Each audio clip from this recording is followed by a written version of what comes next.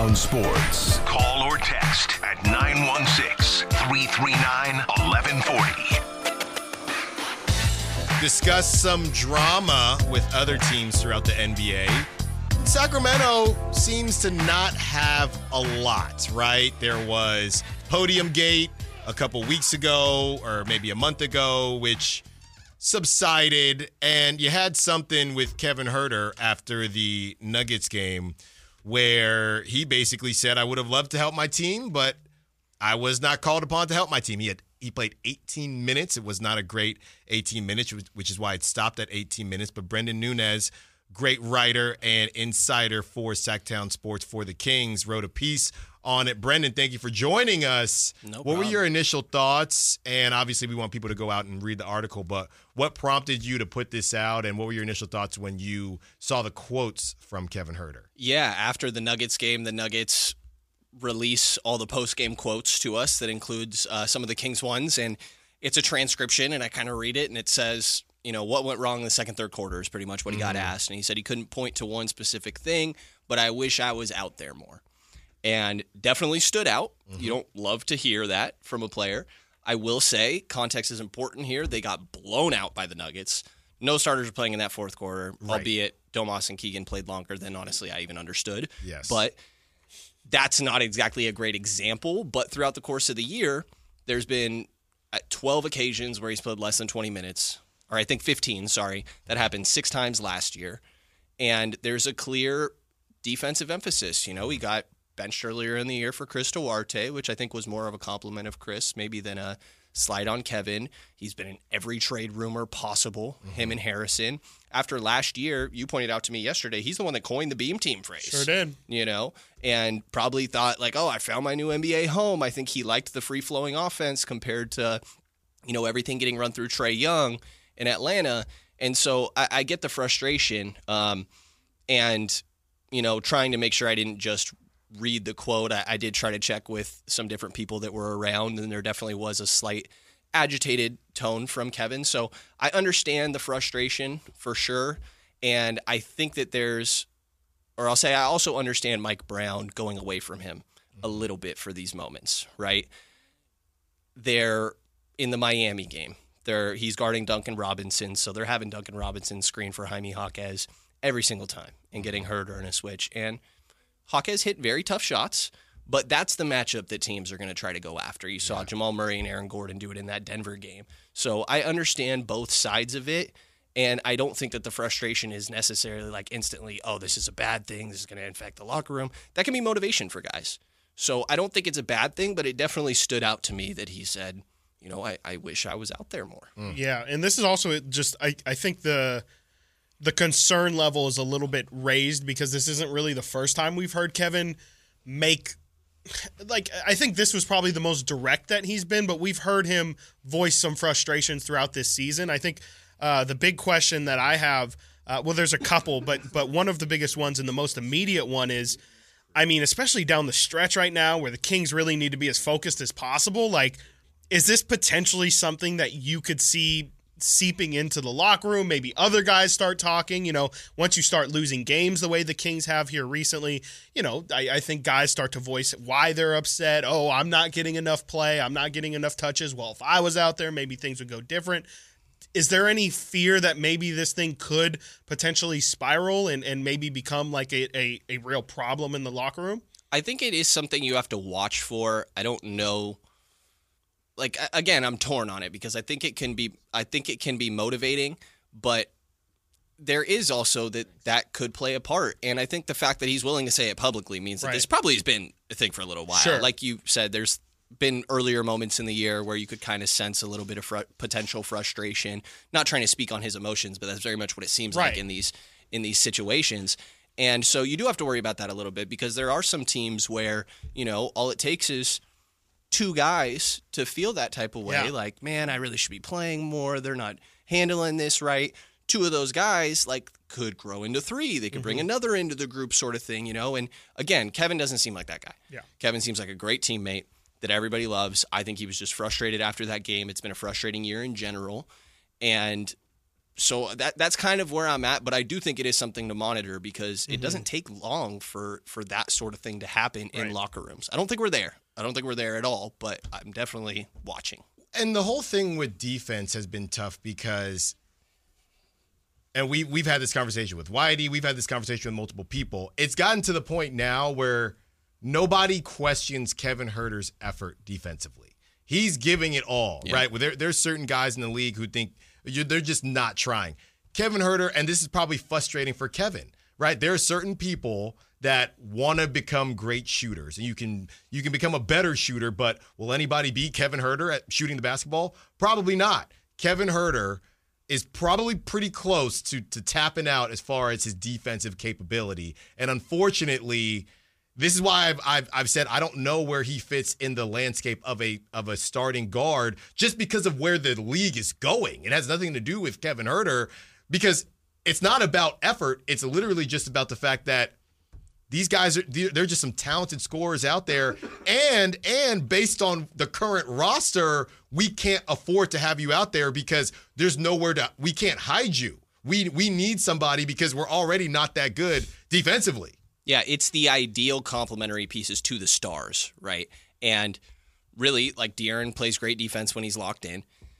Domantas Sabonis is a solid defender, but at the most important position, being the center anchor, for that, he's, maybe a little bit below par. And I think that makes your 2, 3, 4 have a little more responsibility. And Kevin is a beautiful offensive fit. Like last year, the part of the reason they had a historic offense is because they brought in Kevin Huerter, shoots 40% on 5 a game at least. Keegan Murray does the same, and Malik Monk shoots the ball. That spacing was so important for the Kings last year. So he's a great fit offensively, but I think that some of the defensive deficiencies make it a little bit tough sometimes. Now, there's a conversation to be had about with the current roster construction, should you just lean into the offense? The Kings are 28-4 when they score 120 plus. They are 5-21 when they don't reach 120. Now, I think Mike Brown would look at that and be like, that means we have a bad defense. Right. Because we can't win games that we don't score. Sure, I agree. I don't know that you can have a good defense with this team, though. Right. And maybe you should just be like, well, let's put up 120 plus every single night. Exactly. And that would mean riding through Kevin's slumps a little bit, and if he gets attacked in a mismatch on one end, live with the Jaime Jaquez turnaround sort of thing. So I think that there's two sides to this for sure. He's a great ideal offensive complement, and I think on certain teams that are great defenses, he absolutely is a starter, on a championship level team.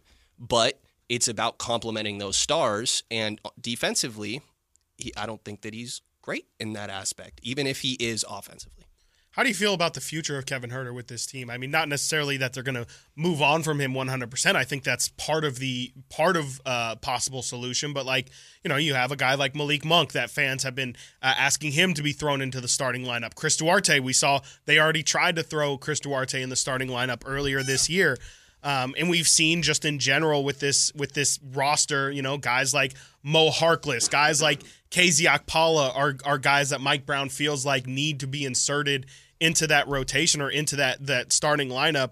Do you feel like, Kevin's spot is kind of up for grabs, I guess, a bit this offseason, or is there potential for him to maybe solidify his standing there's still 26 games left to go. Do you think this is maybe something that might need to be in the back of Monty McNair's head, or is this something you feel like is going to end up solving itself?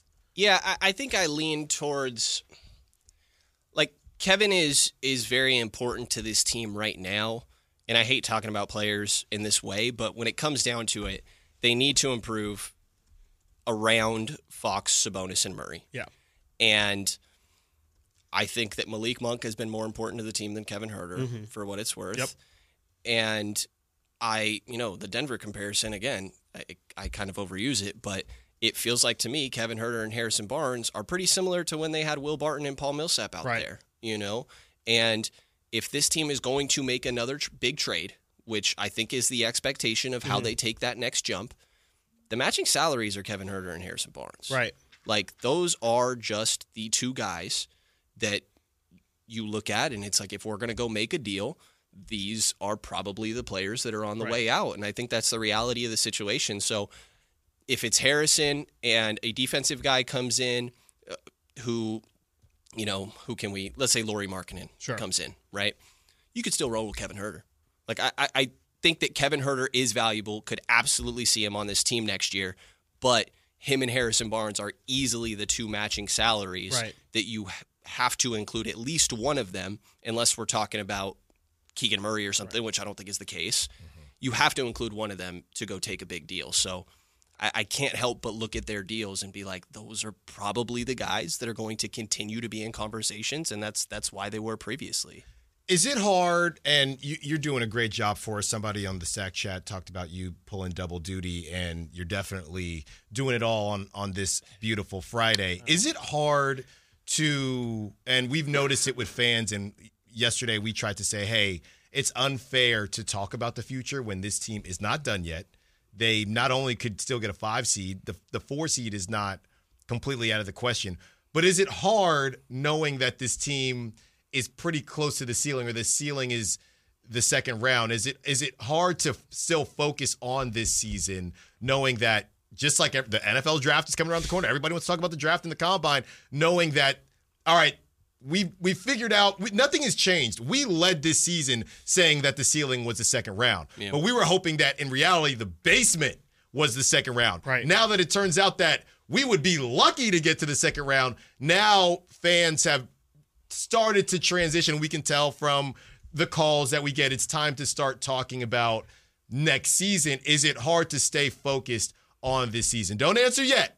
Answer when we get back. We're also going to do a special pocket watching segment with our own Brenden Nunes. Ooh. And at 1 o'clock, don't forget, we will give you a chance to win tickets to see the Jacksons and Sister Sledge 1 p.m. And I believe Chris Watkins is picking that caller at 1 p.m. Stiles and Watkins, Sactown Sports.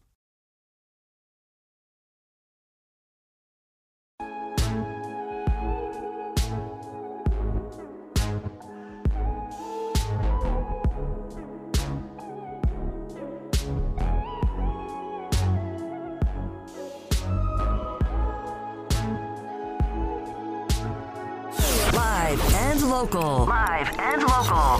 This is Sactown Sports. Joined by Sactown Sports Kings insider Brenden Nunes. And the question was,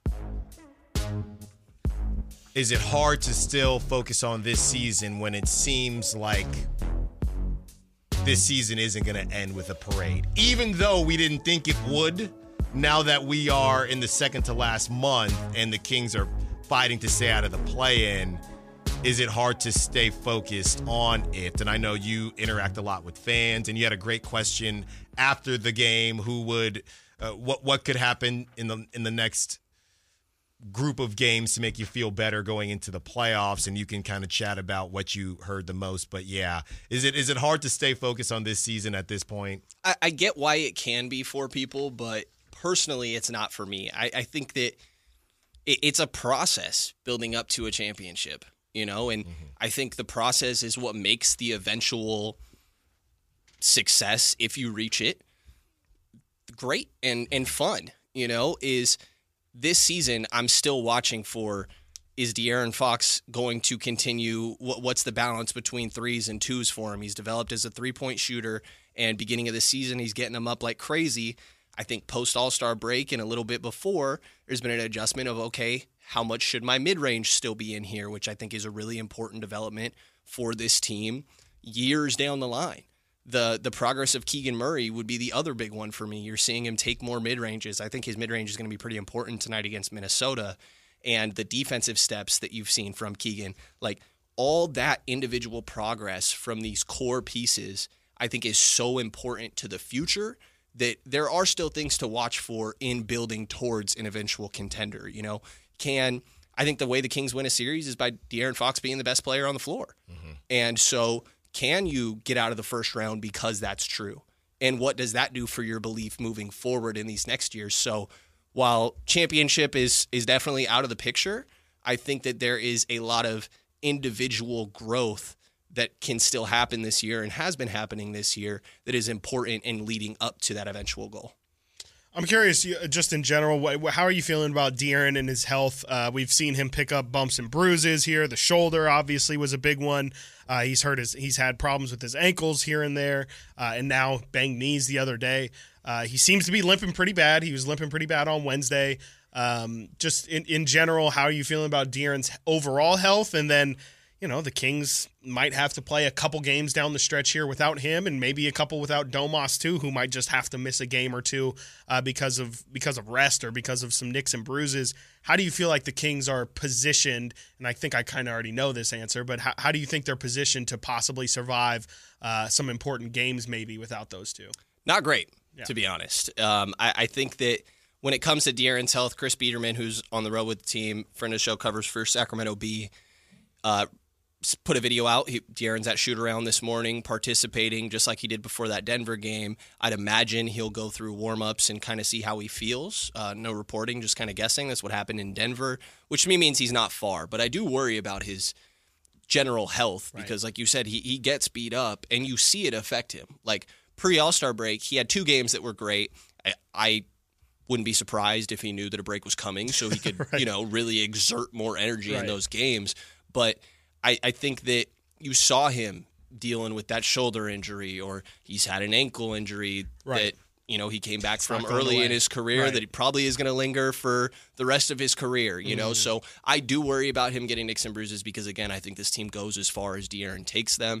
In the intermediate, if he's not available, I do think it means more opportunity for Keegan Murray. I think that you could lean into him being more aggressive offensively, and a lot of that is he needs to come into the game with the mindset because of this free-flowing offense. You kind of have to go and get yours, and there could be a benefit of him getting used to doing that. I don't think that's a natural thing for Keegan to just be like, all right, get out the way. I don't need that screen. I got this. But that is important for his development. So, sure, you need more from Malik. I don't honestly feel great about how Davion's played. In De'Aaron's absence. You need a lot from Malik Monk. I really think that he should just be that backup one also in general. And I think you'll see him play point guard like you did in Denver if De'Aaron is not available to go. But for me, the big thing is, okay, we'll get Keegan more involved because that's extremely important to the future of this team. And also at the current stage, he's probably might be the guy I feel best about, like after Malik and Domas a little bit in there too. Do you think we will see more from Keon Ellis tonight? If De'Aaron doesn't go, I don't really think so. I don't think that Keon played great in those closing minutes. I'm trying to avoid garbage time because coach does care about those minutes. That's where Keon, earned his spot earlier in the year, is quote unquote garbage time in Houston. I don't think he played great. He had like a tough turnover and then fouled the guy right after, and I feel bad. I'm pretty sure it was like number 1 on SportsCenter top 10 the next day, by the way. And I was like, God, I know Keon's just sick right now. It's got to be tough. But to me, the guy that I thought played well was actually Chris Duarte. He played very well. And I think he's going to get more run. But that was the Kevin Hurt. That was the other side of the Kevin Huerter thing. Yeah, but you could do both. Those guys can play together. They can both play the 3-4. Maybe that means that you're cutting away from Harrison Barnes a little bit. And it's all situational. It's all game to game, who's performing and who's not. But I would lean a little bit more into Chris Duarte. I think that he's done a better job playing within the flow of the offense. Sometimes he could still be a little trigger happy, I think, with pulling some of his shots. Sometimes. He can. But there's pros and cons. Like we're talking about Kevin. Kevin's great offensively. He hit one in Denver during the run, Chris Duarte. And Chris knows I'm yelling at my TV, what do you? And then it goes in. And then shortly after he does it again. No. He is not shy. Yeah. I'll tell you that. No, he's not. I'll tell you that. And there is some value in that. But I think that what he provides defensively, it's important for, it didn't go well in Denver, but to have the options of, okay, you're going to see Davion, Jamal Murray. Now you're going to see Keegan. When you're healthy, you're going to see De'Aaron. Now you're going to see Chris Duarte. Say you play the Warriors, you want to have all those bodies to throw at them, and I think Chris Duarte is one of those guys. Now, he can be a little foul prone at times. That's calmed down a lot since that was an issue earlier in the year and some of the offensive stuff we talked about. But I remember coming into the year talking to Mike Brown, and he's like, everybody asked me about Sasha Vezenkov. Chris Duarte's pretty nice on both ends of the floor. Yeah. So I think that he's the type of guy that if Mike felt like he could rely on him to make those quick correct decisions offensively, that he would love to be able to have him out there defensively. And I thought he played well in the last game. I would imagine you lean into it a little more this game. Give him some reps on Anthony Edwards. I'm curious, before we get you out of here, I'd like to get your thoughts on just the overall Western Conference landscape. Everything is so close. You got, Lakers and Warriors creeping right behind the Kings now. Just in general, what are your thoughts on how close this Western Conference is, and are there any teams that have your attention more so than anybody else looking to make a run here in this last stretch? Yeah, it's tough, man. Everybody in this 5 to 10 honestly feels like they're playing really good basketball right now, and the Kings are stuttering a little bit, and it changes so fast. Though overnight. you win this Minnesota game, and then you got Chicago at home. You win those games, you feel pretty good all of a sudden, and next thing you know, you might be at 5. Yeah, so it changes really fast. I do worry, honestly, about Golden State. I think that they are rolling right now. Kuminga is really good. Yes. Man. Oh, wait, crazy, say that again. Crazy, huh? Kuminga is really good. He's playing well. He's a little more under control. Like a controlled chaos, I guess we'll go with. But I've been really keying in on these top 4 seeds recently because it's a potential first-round matchup for the Kings. Minnesota, man. Scary. That is a championship team. Yeah. Like, you look at their roster, every guy that checks in, you're like, gosh, now it's this guy? Yeah. Like, now Akil Alexander-Walker's coming off the bench, who's an elite defender. They just traded for Monte Morris, who had, like, this crazy block I saw the other day. You have Kyle Anderson doing ridiculous slow-mo stuff and playing well. Nas Reed is like a 6, 8 to 10 Malik Monk out there. Yes. Like, their depth is ridiculous. And some of these other teams, like OKC, I see, like, Andrew Wiggins come in the game, Isaiah Joe. Like, these guys are fine. But Minnesota, I look at that roster, and I'm like, up and down, every single guy that checks in, I'm like, this is a serious team. And we're about to talk to Dane Moore, who you spoke to as well. You were on his podcast, right? Yes. And that's one thing that the T-Wolves have that I feel as a championship contender when we spoke about the Nuggets after the Kings lost to them, and before, the Nuggets are thin. The Nuggets are thin. So that worries me. The Clippers being the Clippers, that worries me if you're a Clippers fan. But that T-Wolves team, we know a lot of them are memes, right? Everyone respects and likes Anthony Edwards, but Karl Anthony Towns and Gobert. But if you actually watch this team, they got some dogs. Yeah. They got some dogs. It's a problem. It's a problem. And hopefully if the Kings face them, they will have an answer, and they will face them tonight. Thank you so much, Brenden Nunes, for taking the time. Go check out his piece on Kevin Huerter on SactownSports.com. We will talk to you next week for the roundtable. Hopefully there will be a couple beams by that time. Oh, yeah. Appreciate you guys. There you go. Stiles and Watkins. When we return, Dane Moore, host of Dane Moore NBA Podcast on Blue Wire, when we return. Stiles and Watkins, Sactown Sports.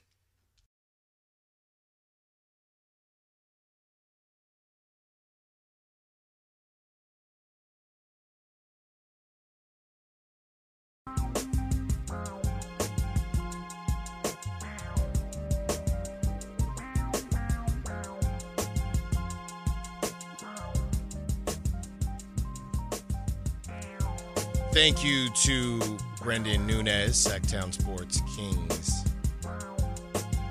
Insider. A lot of good stuff there. Yeah, so a little bit of the pocket watching last night. Warriors won, Lakers won, and the Suns won, which is not great for the Kings. Also because they are going against the 1 seed tonight. We don't know if De'Aaron Fox will be there or not, but the Kings got to find a way to get it done. We are joined now by Dane Moore, who covers the Timberwolves and host of the Dane Moore NBA Podcast with Blue Wire. Dane, thanks so much for joining us. What's up, man? Let's do it. Kings Wolves. Let's do it. Kings Wolves. Let's start here. We talk a lot about the West and how it's a complete mess this season. Part of the reason it's a mess is because the T-Wolves have figured this thing out after last season. The 5,000 draft picks to get Gobert, and then you also have the OKC Thunder, who have really taken a leap. I think everybody thought they'd be better, but maybe not this. How was it last season, going from last season to this season, I wouldn't say the butt of jokes, but a lot of people thought, wow, they gave up all this, and then the T-Wolves, they weren't in this position. To where you are now, things have kind of molded together for you, and you're the 1 seed. How has that change been from last season to this season? Well, it's crazy, and it's ironic that we're doing it right now. I mean, the Wolves picked up their 42nd win of the season over the Grizzlies the other night, so they're 42-17. Last year, they're 42-40. Wow! Right, like that kind of wraps it up right there, Yeah. right? Like Wow.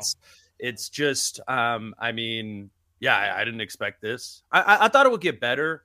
Like you could, there were signs actually, like around this time last season. Actually, you guys remember when the Wolves, I think they were in Sacramento. It's probably about this time then. And I remember it really stood out to me, like Naz Reid was guarding Kevin Huerter. Mm-hmm.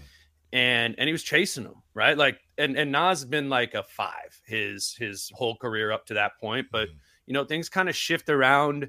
And it was, to me, it was like the perfect sort of encapsulation of like, all right, this took a while for everybody to figure out like sliding down positions, like where they fit into this thing around Gobert, right? This was this huge disorienting thing. And so Naz plays well in that Kings game, like proves he can guard on the perimeter, which is big for him and Cat. And then the game after that, I believe they played the Suns, and he like goes up for this huge dunk, breaks his wrist.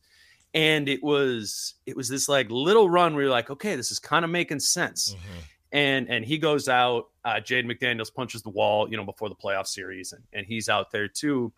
But there were some signs of this. I mean, none of us were predicting that the Wolves were going to be the 1 seed at this point. Right. But it's interesting to think about back now when you're like, oh yeah, like maybe we should have given this like a 5% chance of happening, because there were some signs, but it's really, you know, coalesced. And then Ant has stepped up. Rudy's the best defensive player in the league. You know, Carl's fitting into a new role. Like, yeah, man, things are clicking. Dane, I'm curious. I mean, we the Kings played Denver on Wednesday, and so we had a Denver writer on, and we asked him essentially. I mean, the Kings are trying to build out, essentially using the Denver model. They're trying to build their own version of a championship contender.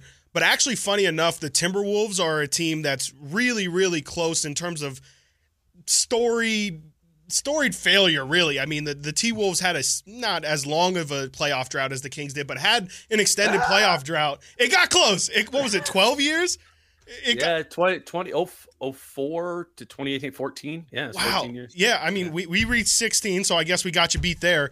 But, you know, it was a similar playoff drought, and you guys broke it.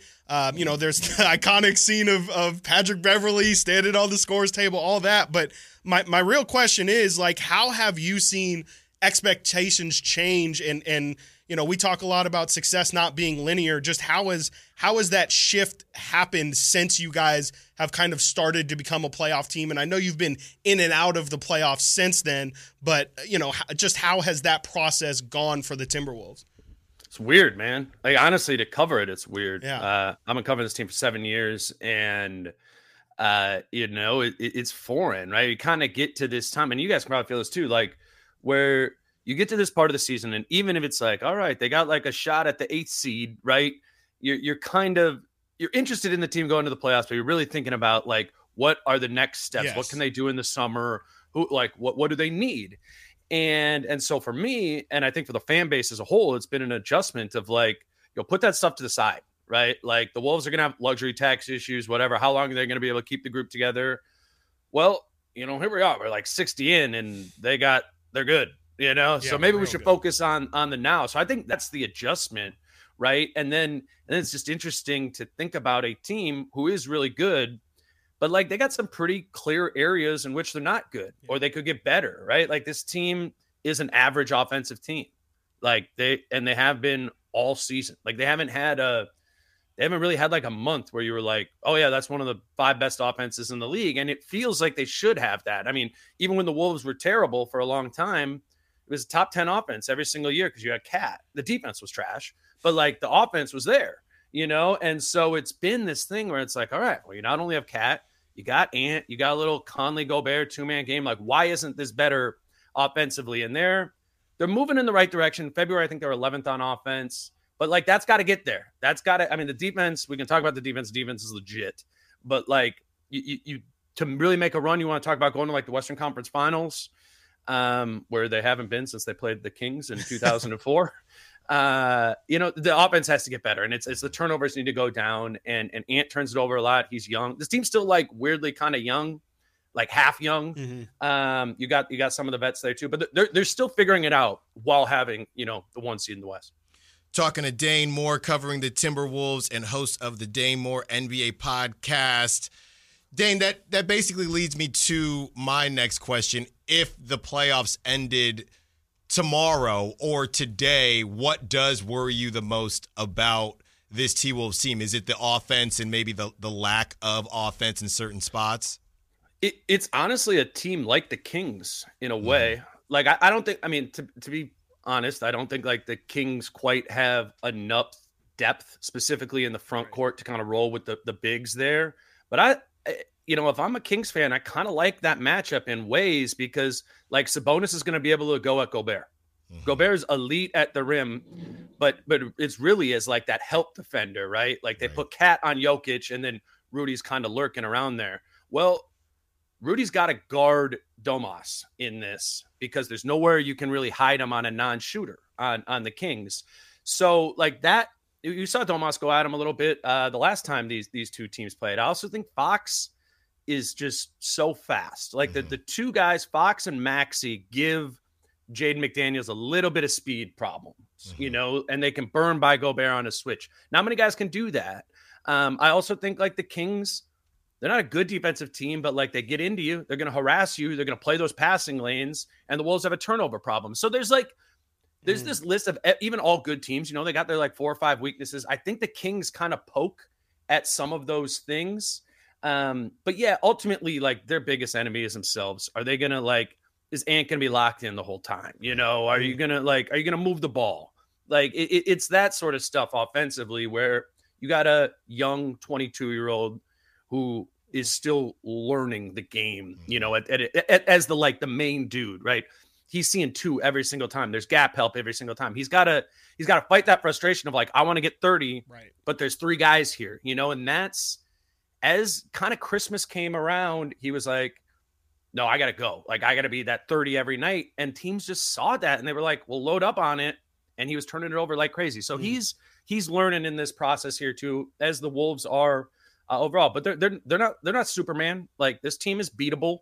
The hope is that as you get to the playoffs, you've answered more of those questions. Dane, I'm curious. You mentioned Jaden McDaniels there, and I feel like I gush about Jaden McDaniels all the time. Guys like him, Jared Vanderbilt. He does. I do. I really do way too much. And we only got to see him once. I don't think we saw him in the game after Thanksgiving in November. Can you just tell our listeners about Jaden McDaniels, what he brings on the defensive end specifically? I mean, he's ridiculous. Yeah, he's souped up Keegan Murray defensively, right? And Keegan's having a great defensive year, as you guys know. But Jaden is the top of the class at that. He can't shoot like Keegan can. We're talking about defense, but you guys have seen this season, and I think into the modern NBA today, that is so much pick and roll isolation, trying to puncture the defense. Point of attack defense is so important right now, and Jaden's about as good as it gets at that. And the thing is, what's cool, and he gets in foul trouble sometimes, but with this team, they got Nickeil Alexander-Walker who can come in and, if Jaden picks up 2, all right, now De'Aaron Fox has got to go against Nickeil. Ant can guard, Kyle Anderson can guard. This team has a lot, most people from afar are probably like, oh, they're the number 1 defense because of Gobert. For sure, Rudy's defensive player of the year. But, man, if you're De'Aaron Fox, you're Kevin Huerter, you're anybody who wants to try and attack the basket in any sort of way, the Wolves are going to make that tough. They played the Celtics and the Clippers who just want to isolate you, Yeah. The Wolves play them tough because they got guys who can move their feet and just guard one-on-one.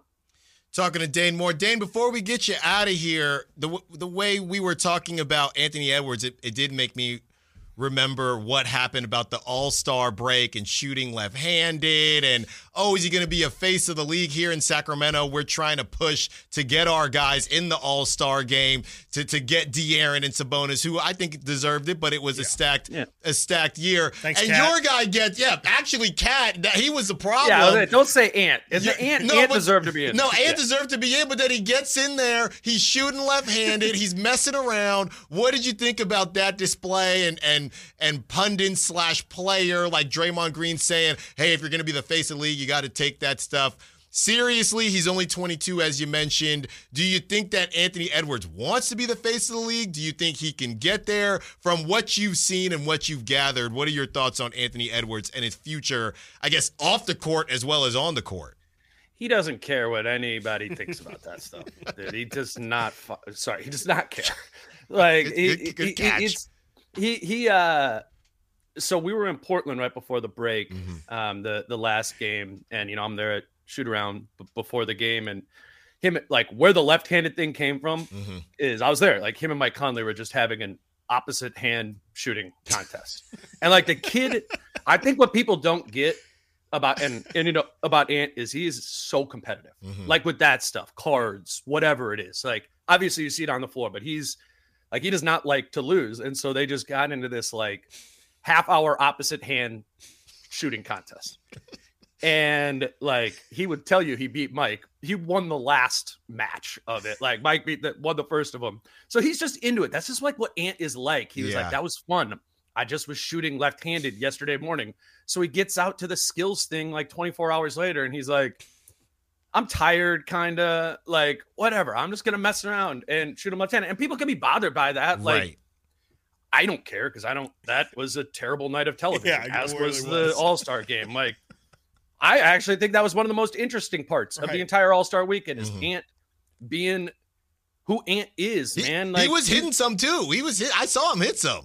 He did. I mean, it's like, he's from Atlanta, man. Like, it's just like, he doesn't like, and he's wearing a hoodie at the game. Everybody else is wearing all their stuff like at All-Star weekend. I mean, it's I don't know, I guess for better or for worse, he's just gonna be like who he is as a person. I think there's power in that, like on the court too. There's power in that with his teammates. He's got this like really like strong ability to relate with all different types of people, ages, whatever. Like we talk about basketball IQ all the time. I wouldn't say Ant actually has a super high basketball IQ, but there's EQ, right? Emotions. Right.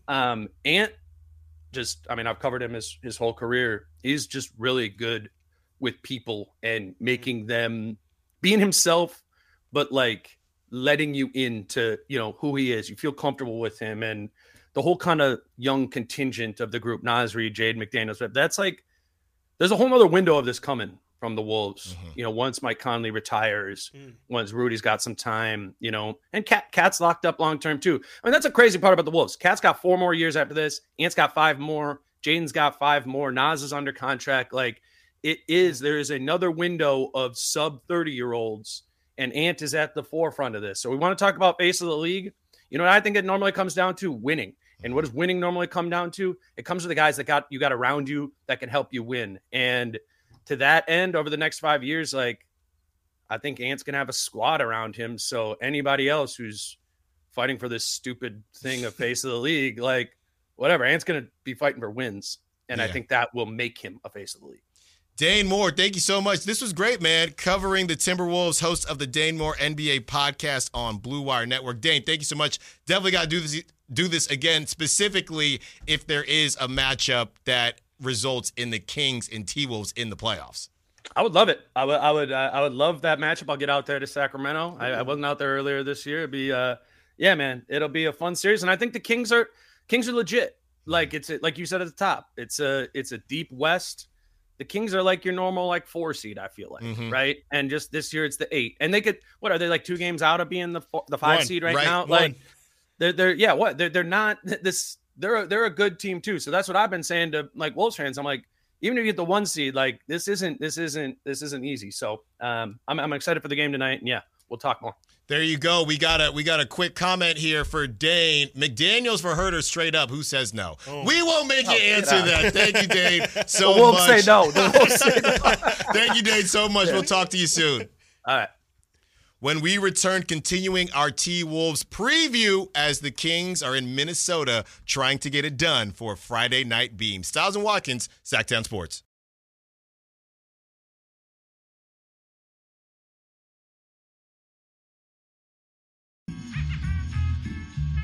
Live and local. Live and local. This is Sactown Sports.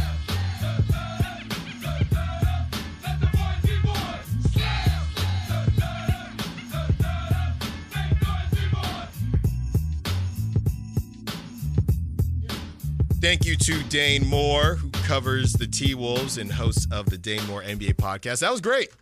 That was great from Dane. Yeah. And if you're listening and there's some sadness due to the Kings and their losses to the Heat and the Nuggets, I mean, Dane even said that the Kings give some matchup problems for the T-Wolves. We'll see if they're able to utilize that tonight if De'Aaron plays. But if you happen to see the T-Wolves in a first round or second round, anything like that, then you got to feel better about it. You got to feel better about it. Dane definitely made me feel better about it. Makes me feel like there's a chance. But, ultimately, he did say there that, the Wolves are just kind of at a different level. Like, they just have so many guys, and I think Brenden said it as well, where it's just, checking in is Nickeil Alexander-Walker. Well, that's a guy who can completely, can give De'Aaron fits.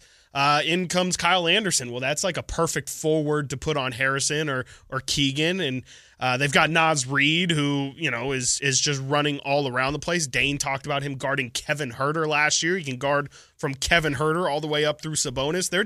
They're stacked, man, and that's not including the starting lineup. Like, they got Ant, who is a two-way player and is ridiculous. Mike Conley's the ultimate veteran point guard that every single team would want on their roster.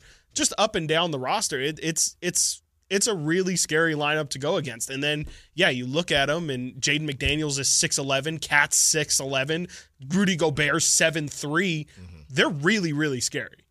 It feels like, and we're about to get to Steven here, who's been waiting on the line. It feels like everybody has team envy. Hey, if I didn't root for this team, I would like this team. Yeah. And you see me smirking here. You got some real team envy for the T-Wolves. Out of all the other teams in the league, it feels like you like their setup the best. I mean, they're just built to win. Like, OKC probably has, like, individually the pieces that I think are the most fun, but I mean, it's just tough to argue with the T-Wolves being the best defensive team in the NBA by far, and then having, I mean, the crazy thing is Anthony Edwards, when you hear, some of the national pundits give, who does Anthony Edwards remind you of? They stop. They have to stop and say, look, I know this is crazy. I know this is forbidden, but like, when you watch him play, the two most similar styles are Kobe and really it's MJ. Right. Like, there's a lot of Anthony Edwards, Michael Jordan comparisons, and those do not just get thrown out, especially not in 2024. Yeah. And, if you've got that, if you have a 22-year-old superstar in the wings, you've got Karl Anthony Towns, who changed the game and is the greatest big man shooter of all time, or whatever he wants to be called, and then you got Rudy Gobert. Like, it just makes a whole lot of sense. And I guess it's envy, but I'm honestly more just excited to see, can they actually do it? Because it seems to make a lot of sense, but we know the NBA it's all about stars, it's all about talent, and there's definitely some teams out there who, marquee-wise, the Clippers are going to put more fear in the general NBA fans' heart than the T-Wolves. Yeah, and yesterday on the broadcast, or maybe it was a couple days ago with TNT, I believe it was last night, because the Warriors and the Lakers won. Yeah. And hey, are any of these teams dark horses in the playoffs because of the brand names? If the Lakers or Warriors do pull this off, That would be incredible because I think you have to get to a point as a small market team to where you say, look, we know LeBron is a legend. We know Steph is a legend. But we finally have a situation where we're just a better team. Yes. And you have to get over the hump. And they're going to get one of those teams or whether it's the Mavs or the Kings, whoever they end up getting. Not so much the Thunder because they're younger, but the T-Wolves specifically. Yeah. This is your your time to be taken seriously. You might not have thought it was your time at the beginning of the season, but this is your time now. So I don't care who is down there. They're down there for a reason. You're a better team. This is not the same as Mahomes beating these teams in the NFL playoffs because Mahomes, it's the most important position in sports. He has the ball all the time. He can do different things. You guys are better top to bottom besides one guy. Now, those guys are going to go in the Hall of Fame, and they're top 10 greats, but you got to get it done because they're down and out. Let's get to Steven, who wants to be a part of the conversation, talk a little bit of Kings. What's up, Steven? You're on Stiles and Watkins. What you got for us? Hey, y'all. I love the show. Thank you. I want to say 100, yes, sir. 100 agree with you. 100%, but let's talk about the team, and we don't have time to talk about everything, so I'm just going to talk about Domas. And I don't believe Fox should be able to carry everything. I think it wears them out. So the 1-2 punch between Fox and our point guard when he comes off the bench. Malik. Malik. There you go. That's a great combo because Malik could probably start on any team. So anyway, going back to Domas. If Domas could get that mid-range down, and I wonder if you guys have the ability to talk to the coaching staff, because I really don't understand. If he watches basketball like we do as fans, he got to see his weakness. It's the mid-range. But if he can do that mid-range and hit a couple threes, that's going to make the offense more honest. We'll come out and try to guard him, and then we can have our ancillary players come in and go for the and get a two. They focus so much on that freaking three. It's frustrating. Yeah. You know what I mean? Absolutely. And Kevin, I really like Kevin. You know what I mean? Because he's too streaky. When he's on, but when he's off, he needs to sit on the bench and bring somebody to say it. Yeah. No, thanks for the call, Steven. We're up against it.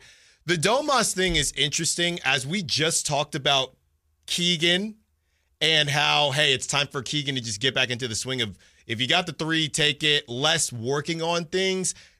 It's almost the opposite for Domas. You're to the point now, and it feels like it is starting to happen, Steven, where Domas is taking those mid-range shots more quickly, right? Early in the season, he not taking that unless he has to. And I don't know if you noticed this as well. It does seem like he's taking them sooner than later, and I think it might be because, and we don't get to talk to the coaches, but when we're in the pregame and postgame press conferences, we do ask them questions, and we're leading them into a certain direction, and then they either go with it or they will spin their own way. Or they will go in a different way. But it feels like Domas is preparing for that. He's probably going to, because we're almost darn near in the playoffs already for a lot of these teams.